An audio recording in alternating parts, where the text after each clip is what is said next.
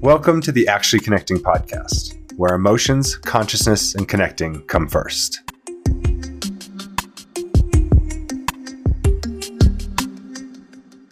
Welcome to the Actually Connecting podcast. We have Andrew Jordan Nance with us today.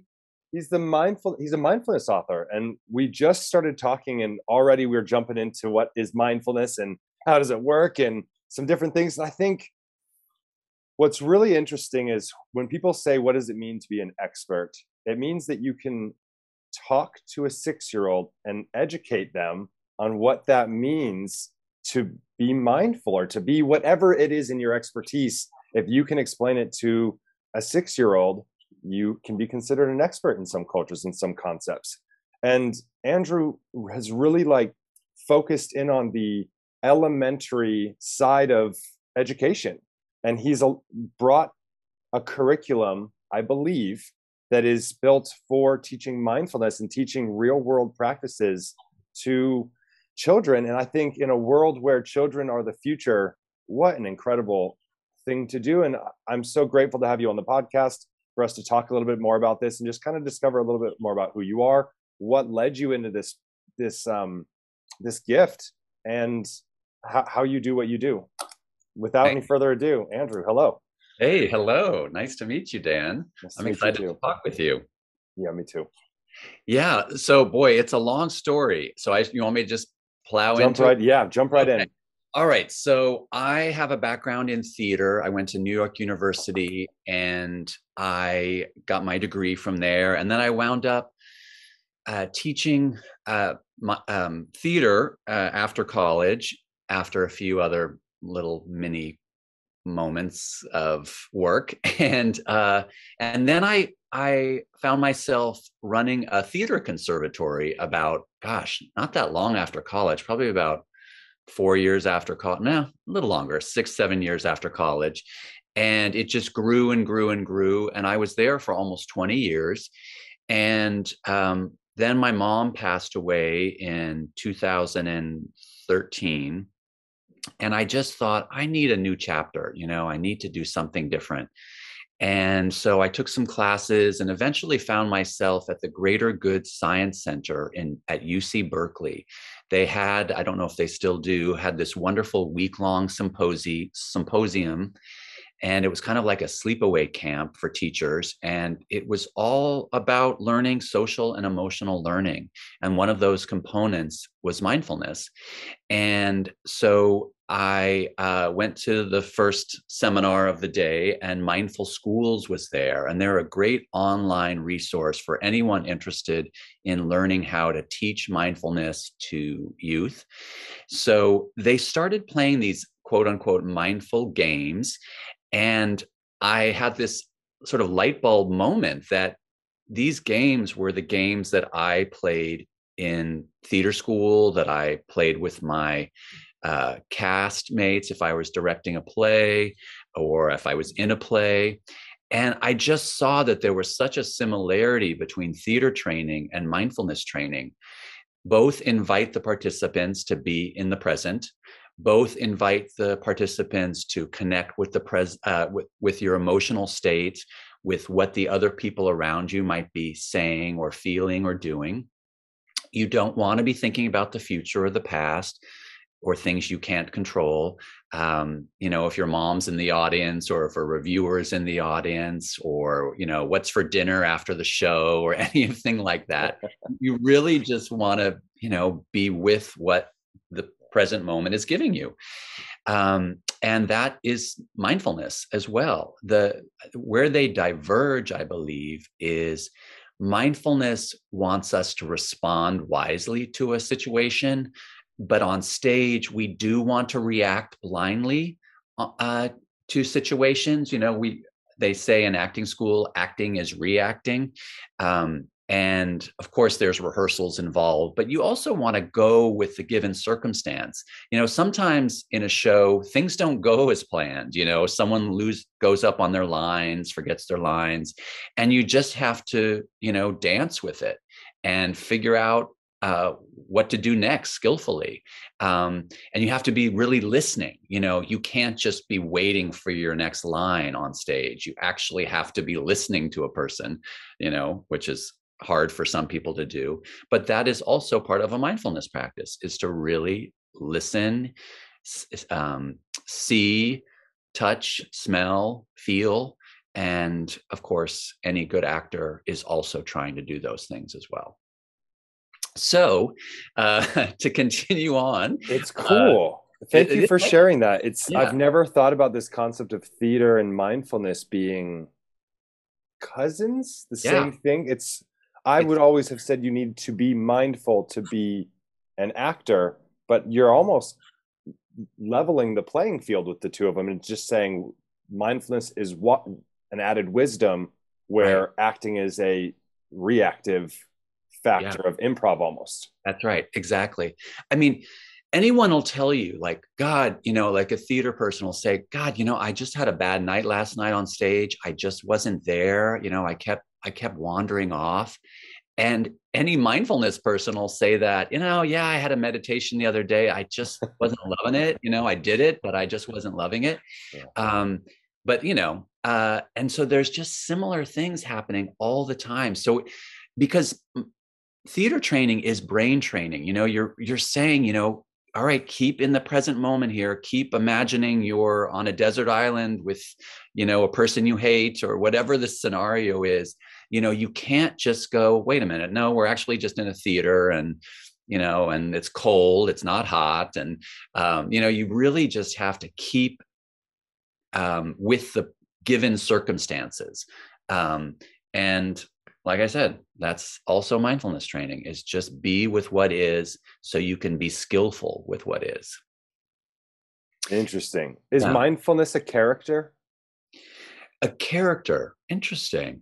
Wow, that's a great question. I haven't thought about that enough to give you a great answer for that. What do you think? I don't know. I mean, you say brain training, which is leading to the focus and placing yourself in a character for the acting side of it. But for me, mindfulness is a brain state of sorts. Yeah. And it makes me wonder, is it something the way you are as an actor jump into a role? Are you jumping into a role, or is mindfulness happening to you? And I just think there's an interesting process within those two.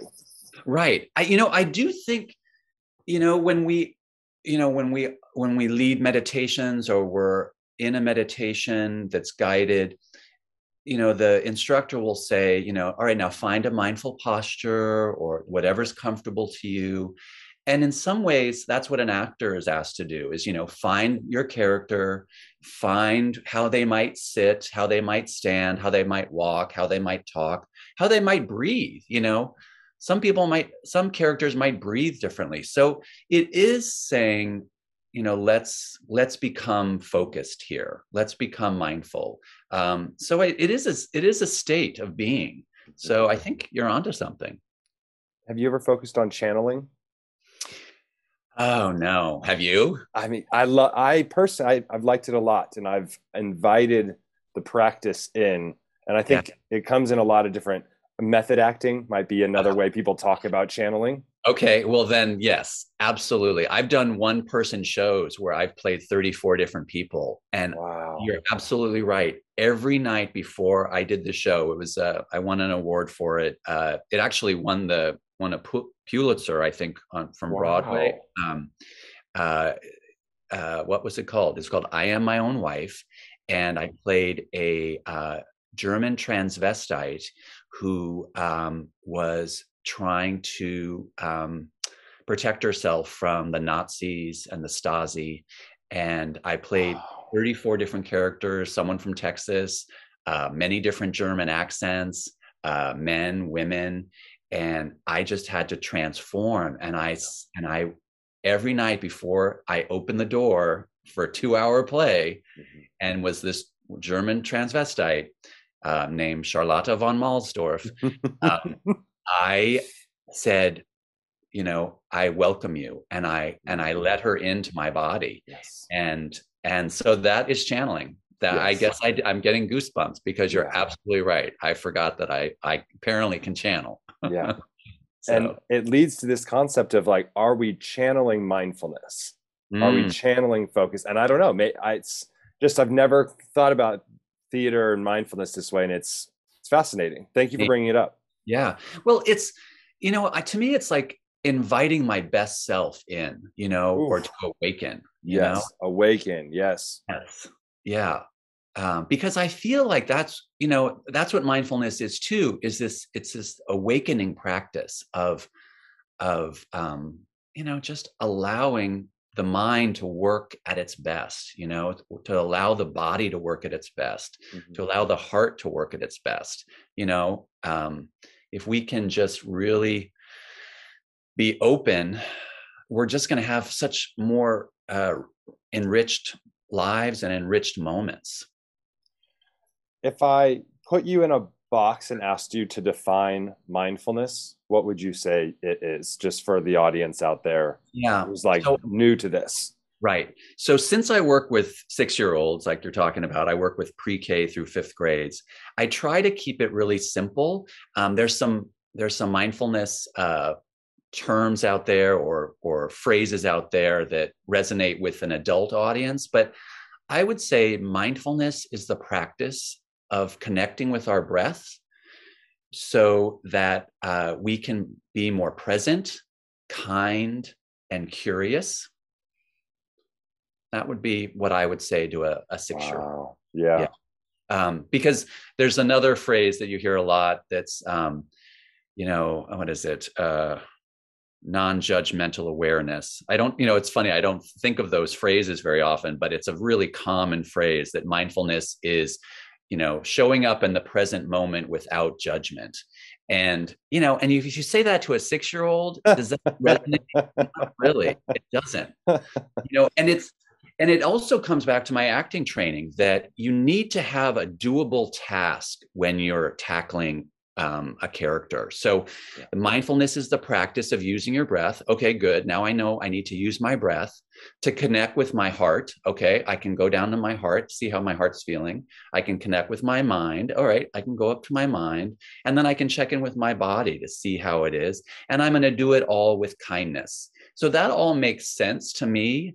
I think thank you. The trick is not to get too heady about this. I think one of the problems with the word mindfulness is that it just sort of shoves you up into your mind rather than your heart or your body, because it's all part of us, and our minds aren't the solution to everything. A lot of trauma lives in the body, and we think we can think our way out of trauma.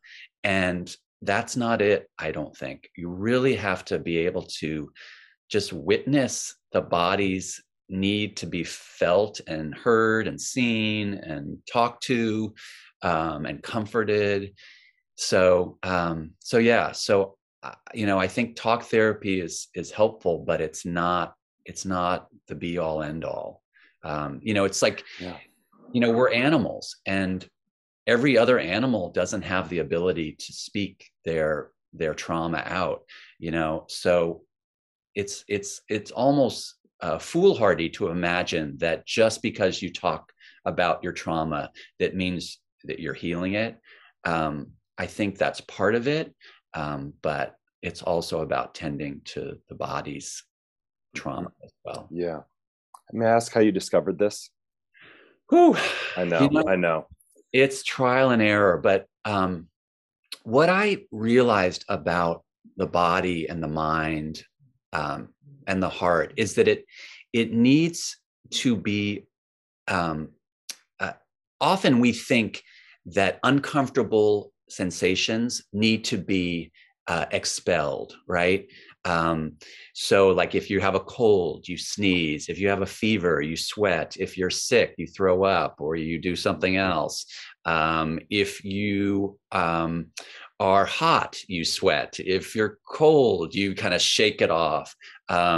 Just endless what the body wants to expel. Same thing with emotions. If we're angry, we yell. If we're sad, we cry. If we're think something's funny, we laugh. If we have a big thought in our minds, if we talk about it, it's released. However, mindfulness asks us to turn towards the uncomfortable, or whatever's going on in the body. Even turning towards joy, and that can feel uncomfortable too. Sometimes if you're in such a joyous mode or a moment, it almost feels scary because could this ever be this good, that we're here on a beach and I'm with my loved one and the seagulls and the pelicans and the dolphins are here. It's just like, oh my gosh, you don't want to let this moment go.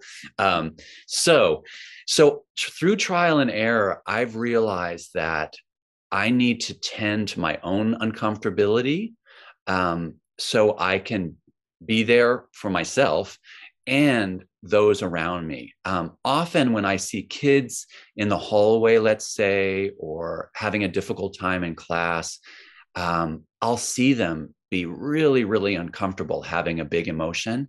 And rather than try to fix it, I'll just get curious about it, which is, again, as a mindfulness practice. So I'll go up to someone in the hall and I say, oh boy, they're kind of crumpled on the hall floor. And I'll say, oh boy, it looks like you're having a big emotion. And they'll nod their head, and I'll sit right next to them. And I'll say, do you feel hot or cold? And they'll say, I feel hot. And do you feel big or little? And they'll say, I feel little. And is your heart beating fast or slow? Is your heart open or closed? And they'll just answer the way they feel. There's no right or wrong. And once I kind of do this sort of body, heart, mind scan with them, I'll say, do you think you can wiggle your toes now? And they might shake their head and say no. And I'll say, it's okay. It's okay. We'll just keep breathing. Let's choose your favorite way to breathe. And they might say breathing ball breath, or coyote breathing, or spidey breathing. And then if they can wiggle their toes, I know their prefrontal cortex is online. And I'll say, congratulations, or good job, or high five, or whatever. And they wake up enough to be able to do the next right thing, which is probably to go back into class. And so, they usually leave with a smile on their face, because they've been able to tend to that part of their bodies that were in pain. And often we get hijacked when we have big emotions. You've been there with your partner. You say and do things that you regret. And if we can just take that breath, tend to the uncomfortability that's showing up in our bodies, we're going to be more skillful with what we do next. And so that's the skill, the life skill I really want to impart on these kids, is that we don't have to be at the mercy of these big emotions, because otherwise we're just going to feel like they're constantly bossing us around throughout our entire lives. Wow, that's so cool. I love that step-by-step process to you're almost having a Socrates kind of conversation where the dialogue becomes most physical. Right. And that is to transition. You're transitioning the mind to the body to the soul. Yeah. And to play in that middle space is very unique. Thank you. Yeah. I think it's sort of this intuitive quality that came with all my acting training. Yeah. I knew that I couldn't be there fully in the moment without understanding what my body and my heart and my mind were up to, and what sort of life hacks I can use when my mind is wandering, when I'm on stage. It's really, really easy trick. But, if your mind is thinking about the laundry that you have to do when you fold, when you get home, you just take a breath, you start looking at the other actor, you start saying, oh, they're nodding their head, oh, they're smiling, oh, they're, whatever it is. And suddenly you're back in the moment and the thought of the laundry is gone. And again, it's turning toward it rather than going, oh brother, this always happens to me when I'm on stage. I hate that, Right. The that's not going to get fear, the fear anywhere. Fear. response. Yeah. Exactly. Right. And the self, the bad self-talk, or Yeah. the the unhelpful self-talk. Right. Exactly.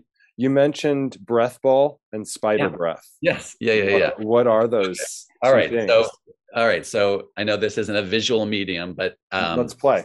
okay. So uh, audience, put your fingers together, and then have both your fingers touch, or both hands touching, and then you're just going to breathe in, and you're going to turn your hands into a ball, and you don't have to stop touching your fingertips together, and then you're going to breathe out, and you're going to make the ball deflate, and you're going to breathe in, and you're going to make the ball big, and you're going to breathe out, make the ball small. And you can do this at a business meeting. You can do this on a boring podcast where your hands are just below the screen and you're like, oh my gosh, this person needs to stop talking. So just breathe. And you can do that, when you really need to be there for someone, when your wife is needing to talk to you about something and your mind is still racing about something that happened to you earlier in the day, just come back to your breath and do breathing ball breath. And then Spidey breathing. It used to be Spider-Man breathing, but now I think the multiverse has all of these different genders. So, and of course, girls like Spidey too. So I call it Spidey breathing. Yeah. And basically, you put your ring finger and your middle finger down like you're shooting webbing. And if you don't know how Spidey shoots their webbing, just Google it. And you basically breathe in and you breathe out and you breathe in.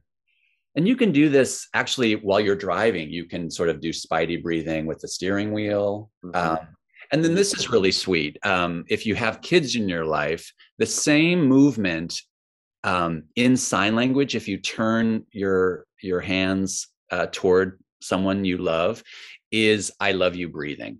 And so you can do I love you breathing with your 5-year-old before they go to bed, or before they go off to school, or to your loved one as you leave for the day or something. So and just raise those fingers up and down. That's cool. Yeah, exactly. Just raise those fingers up and down.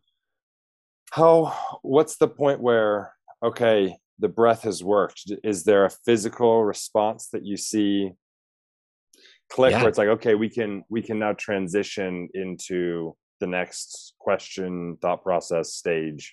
Totally. I mean, I just did that with a kid the other day. He was about ready to pick a fight with a kid in class as I was arriving. And it's hard to see what's going on underneath the masks because we're all wearing masks still. Wow. But I had my hand on his shoulder, and I knew he hadn't been doing what I was encouraging to do, which was take a breath. But then after about 3 times of saying, breathe in, I felt his shoulders drop. Yeah. And there it is. I knew that he had woken up. And I said, all right, do you think you can go back to your seat? And he nodded and he went back to his seat. So again, he was hijacked, didn't know what to do about it, knew he was needing to get rid of this uncomfortability that was hanging around. But by turning inward, he was able to make a more skillful choice. So cool. You've written books that integrate this? Yes. Is that how the medium that you've kind of chosen to bring this in? Well, I had worked with Mindful Schools curriculum for about 6 months, and I ran out of curriculum. And so this was in 2014 or 2015, I think 2014. And I went to a bookstore and looked for mindfulness books, and it was a spiritual bookstore. So I thought I'd find plenty. But back then, there weren't a lot. So I bought one anyway because it seemed like it had the nicest cover and the nicest paper. But you'd be amazed at what was out there, in 2014. I mean, it looked like someone had gone to a Xerox machine and, glued it together or something. It was really bad. So I brought this book in and I read it to them, and they just were not that into it. They kind of were looking at the ceiling, and these were like 4-year-olds or 5-year-olds. So I knew I had sort of failed. And, as an actor, you don't want to fail in front of an audience. So I said, I'm going to go home and I'm going to write these ideas that I have sort of swimming around in my head. Yeah. And so I went home and I wrote 4 manuscripts for children's books. And one of them was my first book that got published, called Puppy Mind. And it's all about that wandering mind, that playful part of ourselves that just wanders off whenever it feels like it. And we just have no idea how to bring it back. And the book talks about how we can use our breath, we can use our kindness to bring it back again and again. And we can be more focused and more connected and more aware, just through that simple practice. And then, and that book got published that summer, or, it started the process of getting published that summer. It took about a year eventually to get it published. And then the next book was The Lion in Me, which is all about anger and how to name and tame anger, so we're not at the mercy of it. And it talks about how it shows up in his fists first, it shows up in his belly, and then it shows up in his face, and it shows up in his shoulders.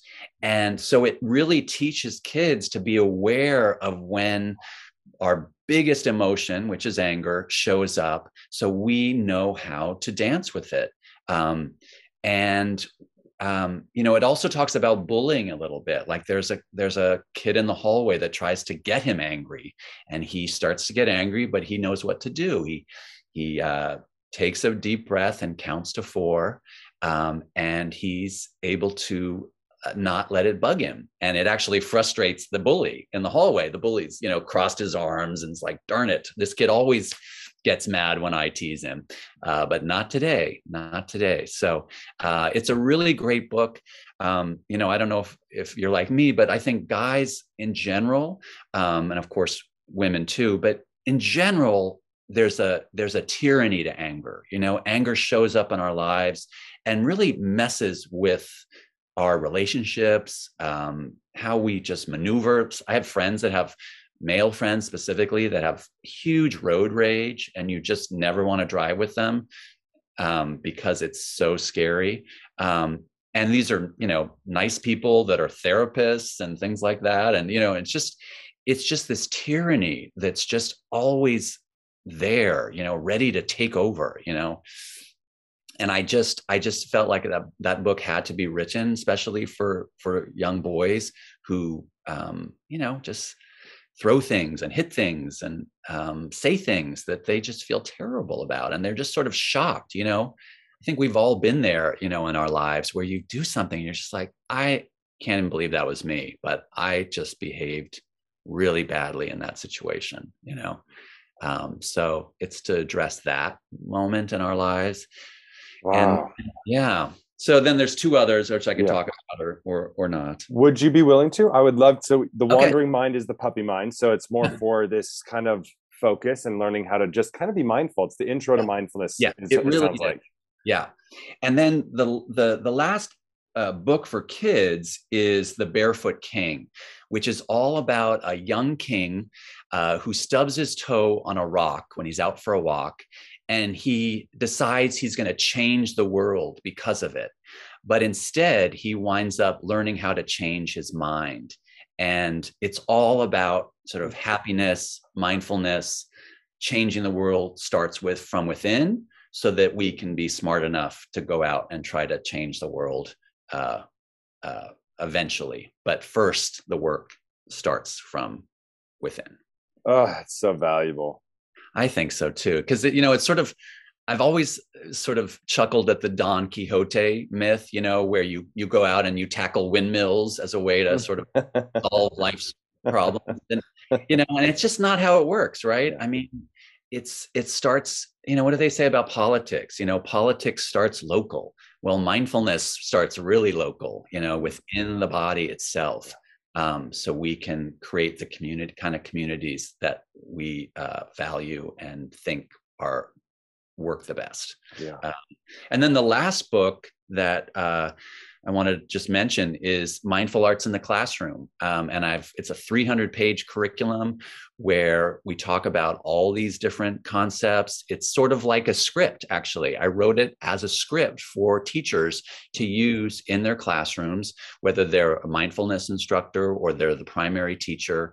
And there's like 14 stories from all over the world that I've curated. I found the kernel of the story, and then I turn them into my own story, and they're rhyming. And I actually wanted to read one to you, if I can find it. Awesome. I was hoping that we could read one of the stories. Yeah, it's let's see if I can find it. It's super cute, and I think it might even resonate with you specifically. And here it is. Okay. I call it The Wise Man and the Two Wolves. And it's a Native American story. And here we go. One evening, the wisest of men gathered together his children. He said, "The battle of two wolves is inside us all, whether we are very big or very small. One wolf is angry, full of hate, meanness, rage, disgust, and laziness. The other wolf is kind, full of joy, generosity, love, gratitude, and curiosity." The children thought about it, and then one grinned, asking his father, "Which wolf will win?" The wise man simply replied, "The one we feed inside." The story is simple but true. There are two wolves in each of you. Our thoughts feed the wolves each and every day.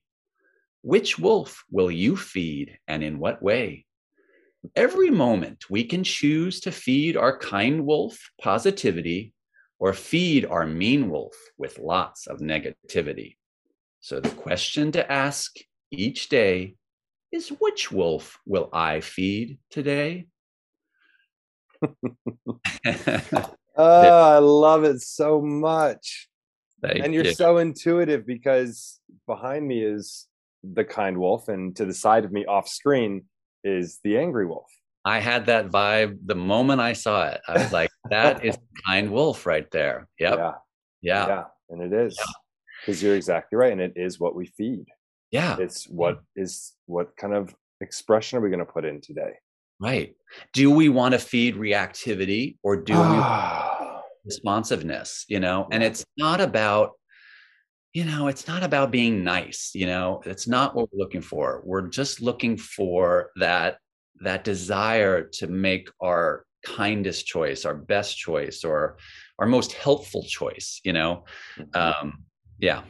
As a people pleaser, that was a really hard concept to learn. This whole thing is, it's not about being nice. Right. Positivity is not about people pleasing, because that's coming from a different place and a different root. That's right. It really is about just nurturing your highest self. And then in turn, like you said, the highest self of others, as you work through your highest self. Right. That's right. Yeah. I think being nice is, oh, sure, no, we'll do whatever you want, rather than, no, I don't want to hurt your feelings, but that doesn't sound like a good plan for me, Boundaries. Right. Boundaries. There's a kindness there that doesn't feel like you're suffocating your own thought process and feelings. So, yeah. And it's a tricky one. A lot of people want so much to be nice. And, speaking of animals, it's like, am I a beta or am I an alpha? Yeah. And maybe I need to be more alpha, and sometimes, and maybe I need to be more beta sometimes.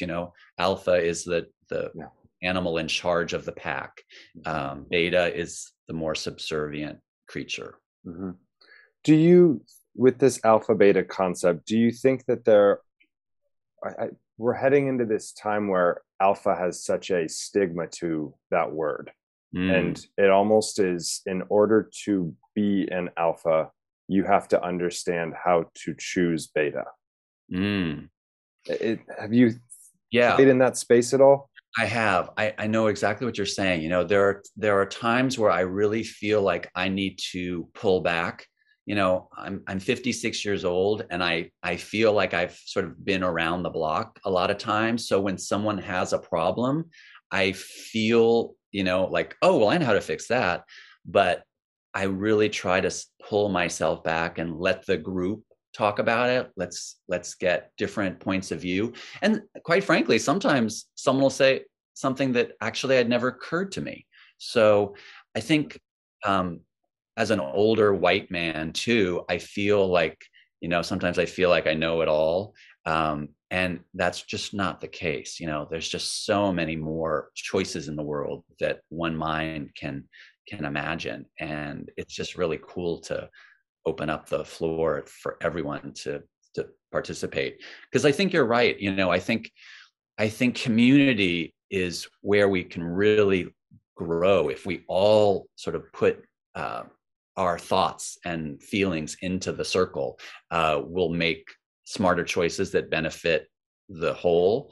You know, in fact, I think the Dalai Lama said the next Buddha won't be an individual, but will be a community. And I love that. I have never heard that. That's incredible. Really? I think it was the Dalai Lama. I might have to Google that, but yeah. Even so, the concept is life-changing. Yeah, I think so too. Just because all of us have a part to play, or can have a part to play, if we allow for that.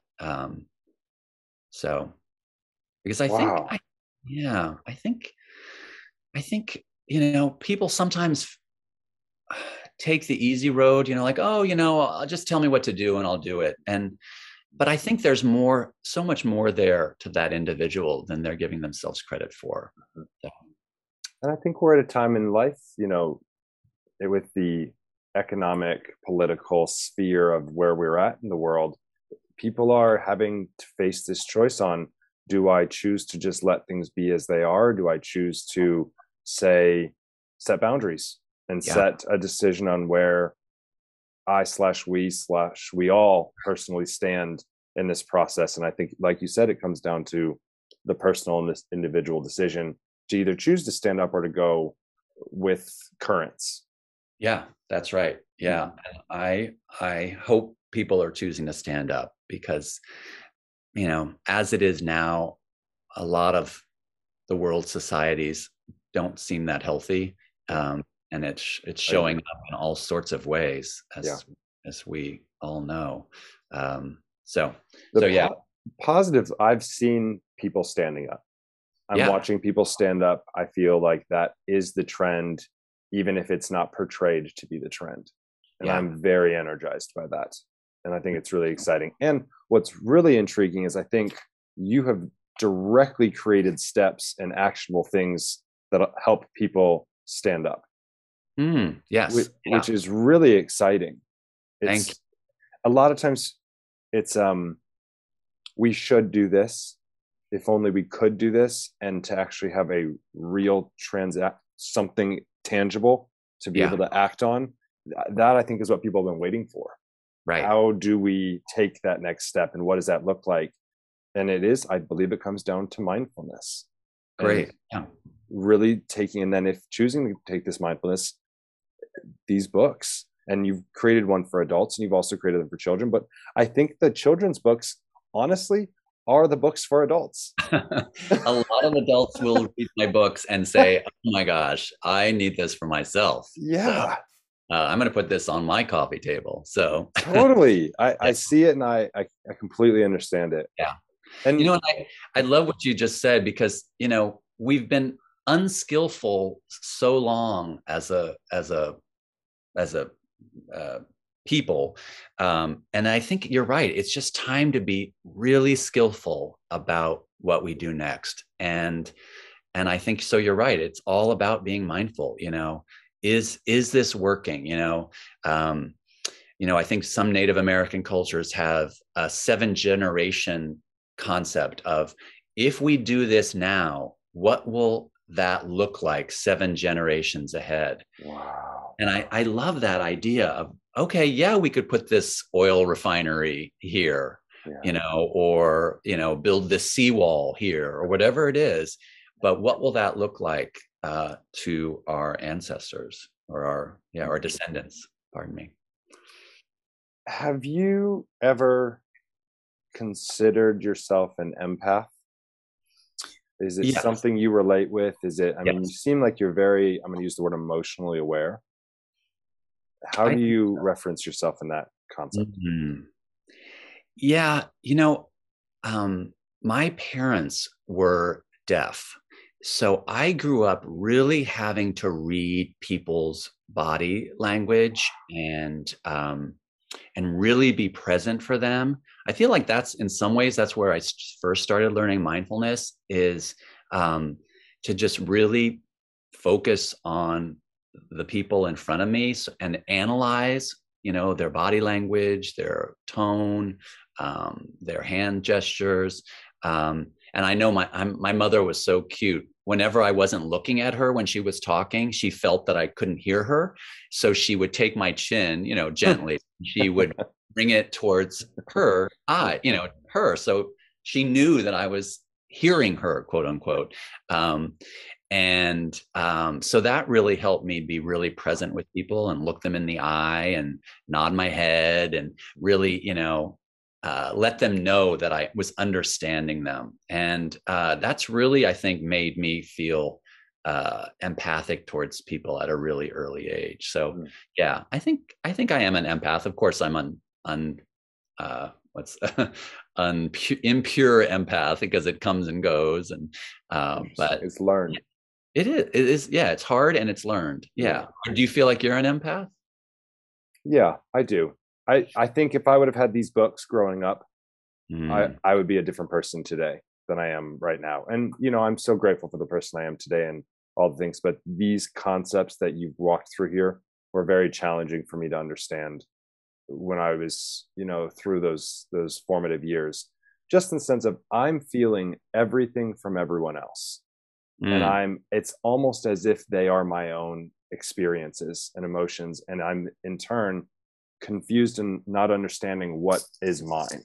right. And that led me to a process of, I need to understand what everyone is experiencing so I can then determine what I'm experiencing. If I can read the way you read on your parents, if I can read body language, emotions, facial recognitions, all these different things that are out there in emotional intelligence, then Right. it in turn, I will be able to turn it on myself and say, oh, you're experiencing this. And Right. it was learned. It was natural at first because there was let's use the word discomfort, but then the learned and the challenge came from that process moving forward.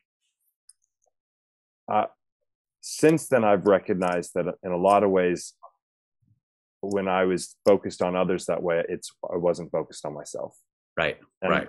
having to switch that around, I think, is where these books would come in hand, because it helps you focus on the you self in those really basic level steps that are so advanced. Yeah. Yeah. No, I think you might be right. It reminded me, as you were talking, it reminded me how, when we see a kid that's feeling uncomfortable, it makes us uncomfortable, which is very empathic, but it's also very primal. Mhm. Um, and like I was talking about earlier, rather than trying to fix the kids so we're no longer uncomfortable, we tend to our own uncomfortability first. Mm. In mindfulness, they talk about, putting that oxygen mask on first, before you attend to the others. And that's really what I think we're asked to do with mindfulness, is notice the empathic qualities that are occurring in the body when difficult emotions arise, so that we can be there for those people, rather than sort of sort of take them on and then be hijacked by them ourselves. Because often it's like the kid is hijacked and then the adult is hijacked, and then the adult having all the power gets to yell at the kid, like, stop yelling or stop crying, you're such a baby, and you've got these two children basically showing up in the room, whereas the mindful adult needs to tend to their own uncomfortability so they can be the model for what it's like to deal with big emotions. Yeah, totally. Yeah. And of course, that's hard to do, but not impossible, not impossible. No, yeah. It's very practical. Right. It's simple, but it's not easy, Yeah. So I have a few questions that I always ask. Oh God. Okay. Yeah. This is the time. Oh dear. What is consciousness to you? Consciousness is learning to be awake. Perfect. And with that in mind, what are emotions? I think emotions are bodily sensations that are information that we need to be kind to and listen to and hold. Yeah. And the last one, what is the number one emotion or emotions you feel on a day-to-day basis? Gratitude. Phenomenal. Yeah. Has it always been gratitude? Oh, no. Someone asked me the other day, what's on my bucket list? And I've had a really great life, a lot of fun things, a lot of challenging things. And I just said, to keep working on what it is to be, kind, what it is to be present, what it is to be compassionate, good listener, taking care of my health. Those are my bucket list items. It's not hike Mount Kilimanjaro or, whatever anymore, and I'm not saying you should follow my lead, if you're 20, 30, 40, whatever the age, but that's just where I'm at right now. And it might change. I might have bucket list items that are tangible later on. But right now, I'm just really grateful for my health and my friends' health. So yeah.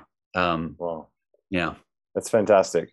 It's principles. It's not the accomplishments, it's the principles. Yeah. And the principles lead to great accomplishments. Right. Because that's why I got into mindfulness, was that all those outside things were no longer filling me up. Or I saw their endpoint, I love running, but I can't run every day, because I'm 56 and, my knees hurt and my bottoms of my feet hurt.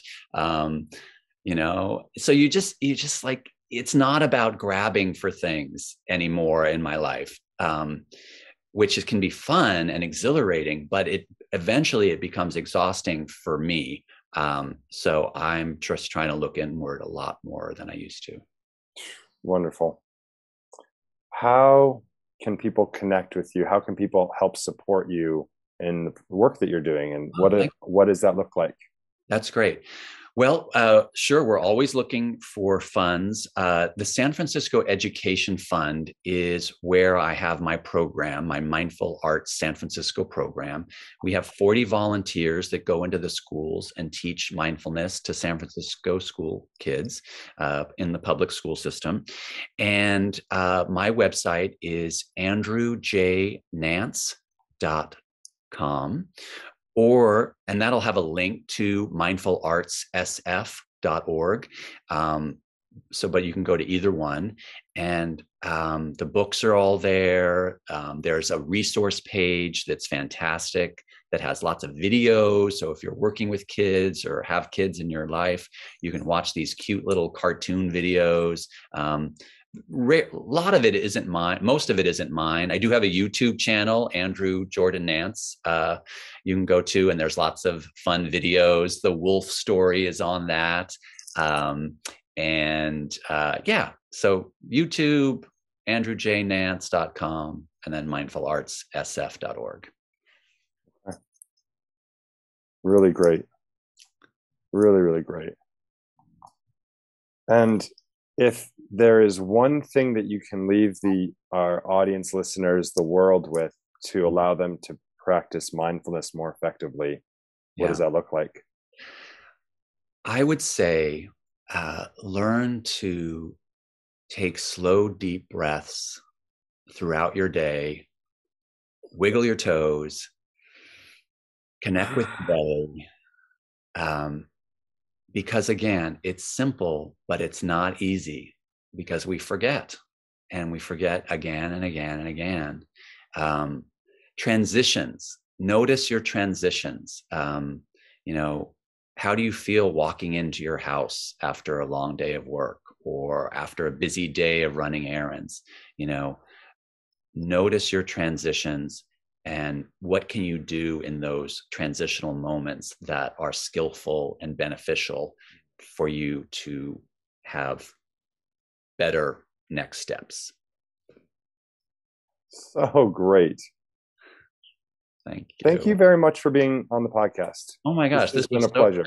Yeah, I feel like you and I were buddies in a past life or something. I agree. I 100% agree.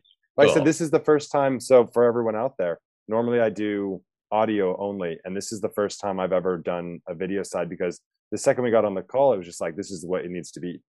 Like we're just catching up and we're just having a great time. Yeah. And we could go travel Spain together. Exactly. I totally feel it. That's great. The road, what's that called? What's the road in Spain? The Camino something. I'm learning about Spain. Okay. Yeah. In the discovery process.